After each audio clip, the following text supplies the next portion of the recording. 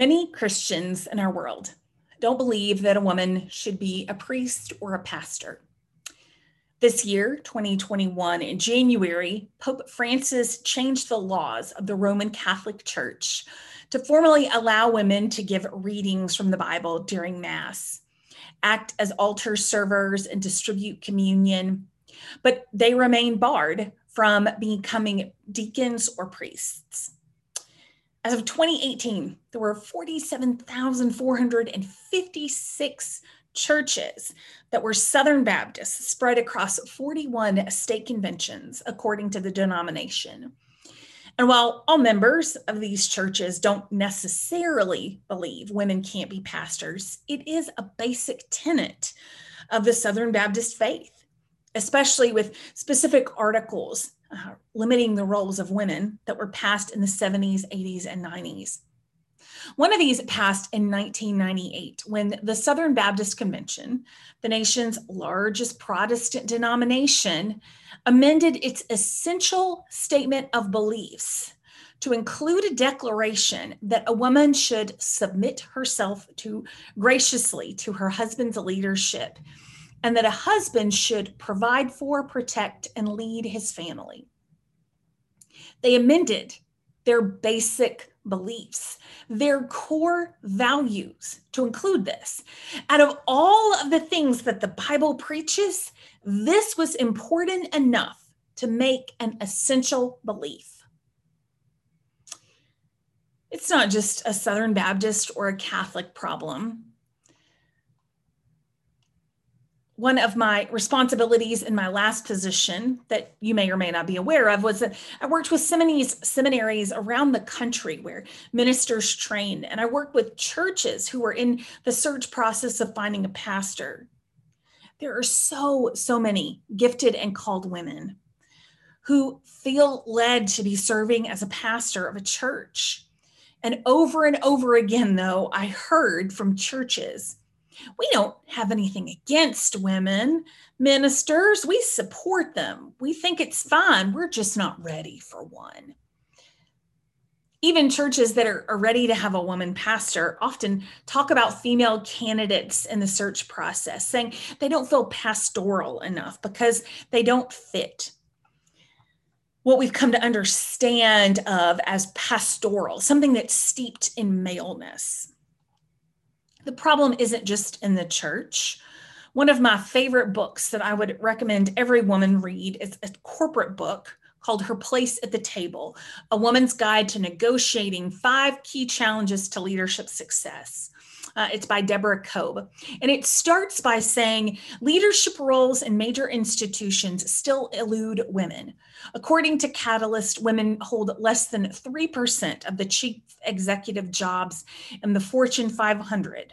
And that's the highest number ever.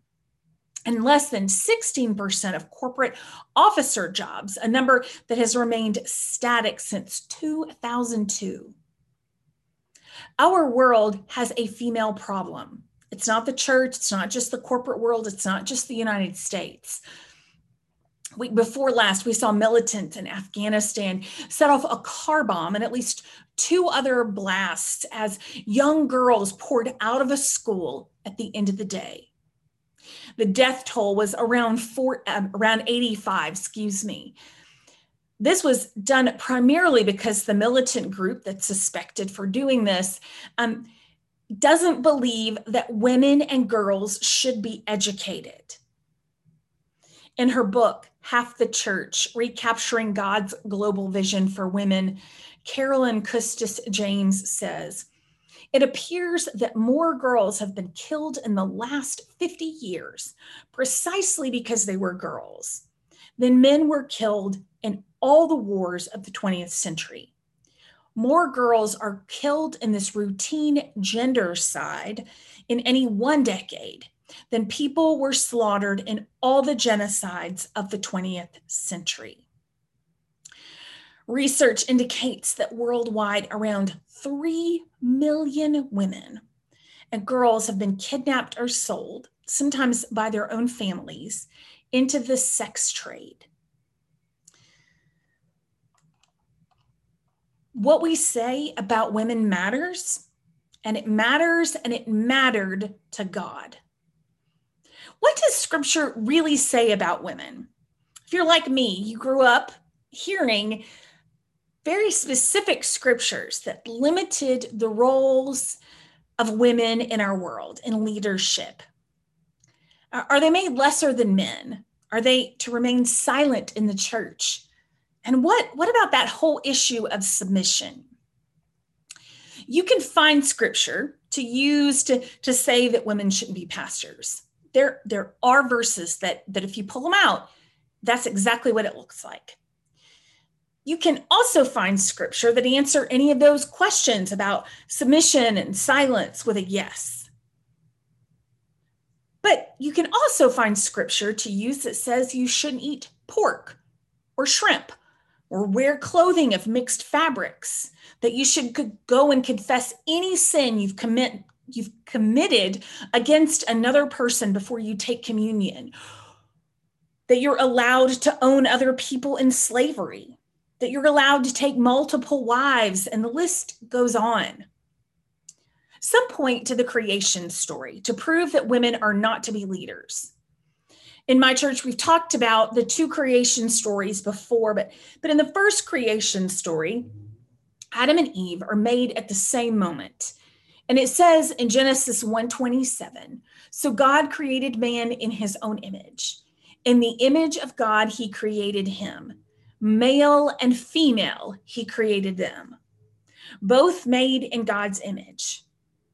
In the second story of creation, in Genesis, Adam is alone and lonely. And so God creates Eve and says that she will be his Ezer. Ezer is a word that we have often translated just as helper or helpmate. And that is true, but it's not like a second in command, assistant kind of support. The word Ezer is not translated anywhere else to show subordination. And out of the 20 times it appears in the Old Testament, 17 of them refer to God as being a helper to man. There are 3 times in the New Testament where women are told to submit to their husbands in what are called household codes. These household codes were very similar to household codes that the readers of these New Testament letters would have heard before, that were written in Stoic, Jewish, and Hellenistic traditions that influenced these early Christians. Scholars have shown that these codes would have influenced the early Christians, but the differences in what appears in our scripture in the Bible may surprise you. And that's where we learn more about their intent in being included. The pattern in each of these household codes is that one ranks higher than the other one, or there is a power dynamic. And the counterpart submits to the one that has the more power. This would have been the pattern that everyone around them was following. The writers are just repeating what they already know and trying to find peace. But then they take it up a notch for Christians. This is not just how you fit in, but how you stand out. And the way you stand out is by adding love to the equation. The part that we like to preach as gospel sometimes in the church, the part about wives submitting to their husbands, would have been just repetition. The shocking part, the part that was new for them, was the call for husbands to love their wives. Husbands didn't have to love their wives, didn't have to respect their wives as a part of that culture. They didn't have to care for them or protect them. The purpose of the inclusion of these is to draw it back to love and care. One time that these codes appear, it actually explicitly says that husband and wife are to submit to one another. Another includes slaves in the list of those who are to be obedient. But those nuances have gotten lost along the way as we pluck certain words that were put in order to keep women in their place. And in more recent decades, to push back against the movement of women leaving the home to work. Large swaths of Christianity have taken these passages and made them the heart of their doctrine. 3 passages of scripture sum up to them how women and men should be in relationship with one another. 3 passages that are never actually read in their entirety, in their content, or in their original spirit. In fact, they're read, I believe, in the opposite spirit in which they were written. Along with these 3 household codes, there are another 2 scriptures that are used to limit the leadership of women in the church. One is from 1 Corinthians, in which Paul primarily focuses on order throughout the whole text. 1 Corinthians 14:36 and 37 says, "Women should remain silent in the churches. They are not allowed to speak, but must learn in submission, as the law says. If they want to inquire about something, they should ask their own husbands at home, for it's disgraceful for a woman to speak in the church." After this, Paul has said that he is concerned that everything be done decently and in order. Paul has already admonished specific women for being disruptive in worship in early verses. And here he is addressing 3 different groups: those who speak in tongues, prophets, and women. The guidelines for all 3 include a time to be silent. It would have been the custom for questions to be asked of the teacher in worship, unless you were uneducated. One interpretation is that the women, even those raised in the synagogues, would have been insufficiently educated. Another interpretation is that ancient Mediterranean culture, in that culture, it would have been improper for a woman to address a man, for an honorable woman to address a man, opening herself up for gossipers to complain about her morality. The shocking piece is that Paul tells the women to learn at home from their husbands. Women weren't encouraged to learn. And actually, just a few verses ahead of this, or a few chapters ahead of this particular passage, Paul is actually giving guidance for women who prophesy in worship. The women are speaking in worship, and he is giving them guidance for how to do it in an orderly way. Craig Keener, a scholar, has said that if we take these words literally, women wouldn't be able to sing in worship. They wouldn't be able to offer prayers or the children's sermon or to do any other speaking in worship. And if we're going to take this scripture literally, throughout all future generations, why not also provide offerings for Jerusalem every Sunday, as it calls for in chapter 16, or require head coverings and offer each other in holy kisses like it does in chapters 11 and 16? The other passage that's used to silence women in ministry leadership is 1 Timothy 2:11 through 15, where it goes back to the fall of creation, to say that because Eve was deceived, women can't have authority over a man and will be saved through childbearing, provided they continue in faith and love and holiness with modesty. The overall message of Timothy is concerned with false teachings. This letter contradicts itself and other letters that are known to be from Paul more than once. Paul lauds singleness elsewhere, but here says that women will be saved through childbirth. Widows are scolded and praised in different parts of the letter. This letter is about the church in Ephesus that would have been, which would have also held the largest temple in Asia Minor, which was dedicated to the worship of Artemis, the god of fertility. The temple there would have had hundreds of sacred priestesses who, according to custom, also served as prostitutes. Some of these women may have been early converts in the church. And even if not, Paul is very concerned with the example of the early church in the midst of this particular culture. There are other instructions in this letter, ones that are never usually preached about or followed, that tell women not to cut their hair, wear jewelry, and about specific clothing that they should and shouldn't wear. And it reveals that these women were coming to the church, but had the appearance associated with those who worshiped and worked in the temple. These were commands in order to set the small Christian church apart from its culture. The original Greek that says, I permit no woman to teach, is a specific type of phrase. I'm going to get a little technical here, but it's important. A present active indicative that applies to a specific situation. Nowhere else in Scripture where this type of verb appears is it translated as a perpetual command. And the statement, I do not permit a woman to teach or to have authority over a man, is more accurately translated as, I do not permit a woman to dominate a man. The original word has a malevolent connotation. It wasn't until the 3rd or 4th century that church leaders interpreted it to mean a woman was prohibited from teaching men. It was understood in the earliest translations to mean that women weren't to have a spirit of domination over men that would have been normal in the Artemis temple worship. Catherine Booth, the co-founder of the Salvation Army, was said to have thought it backwards, and I would agree with her, to use 2 passages, or if you include the household codes, 5 passages, as the key to understanding all other Scripture.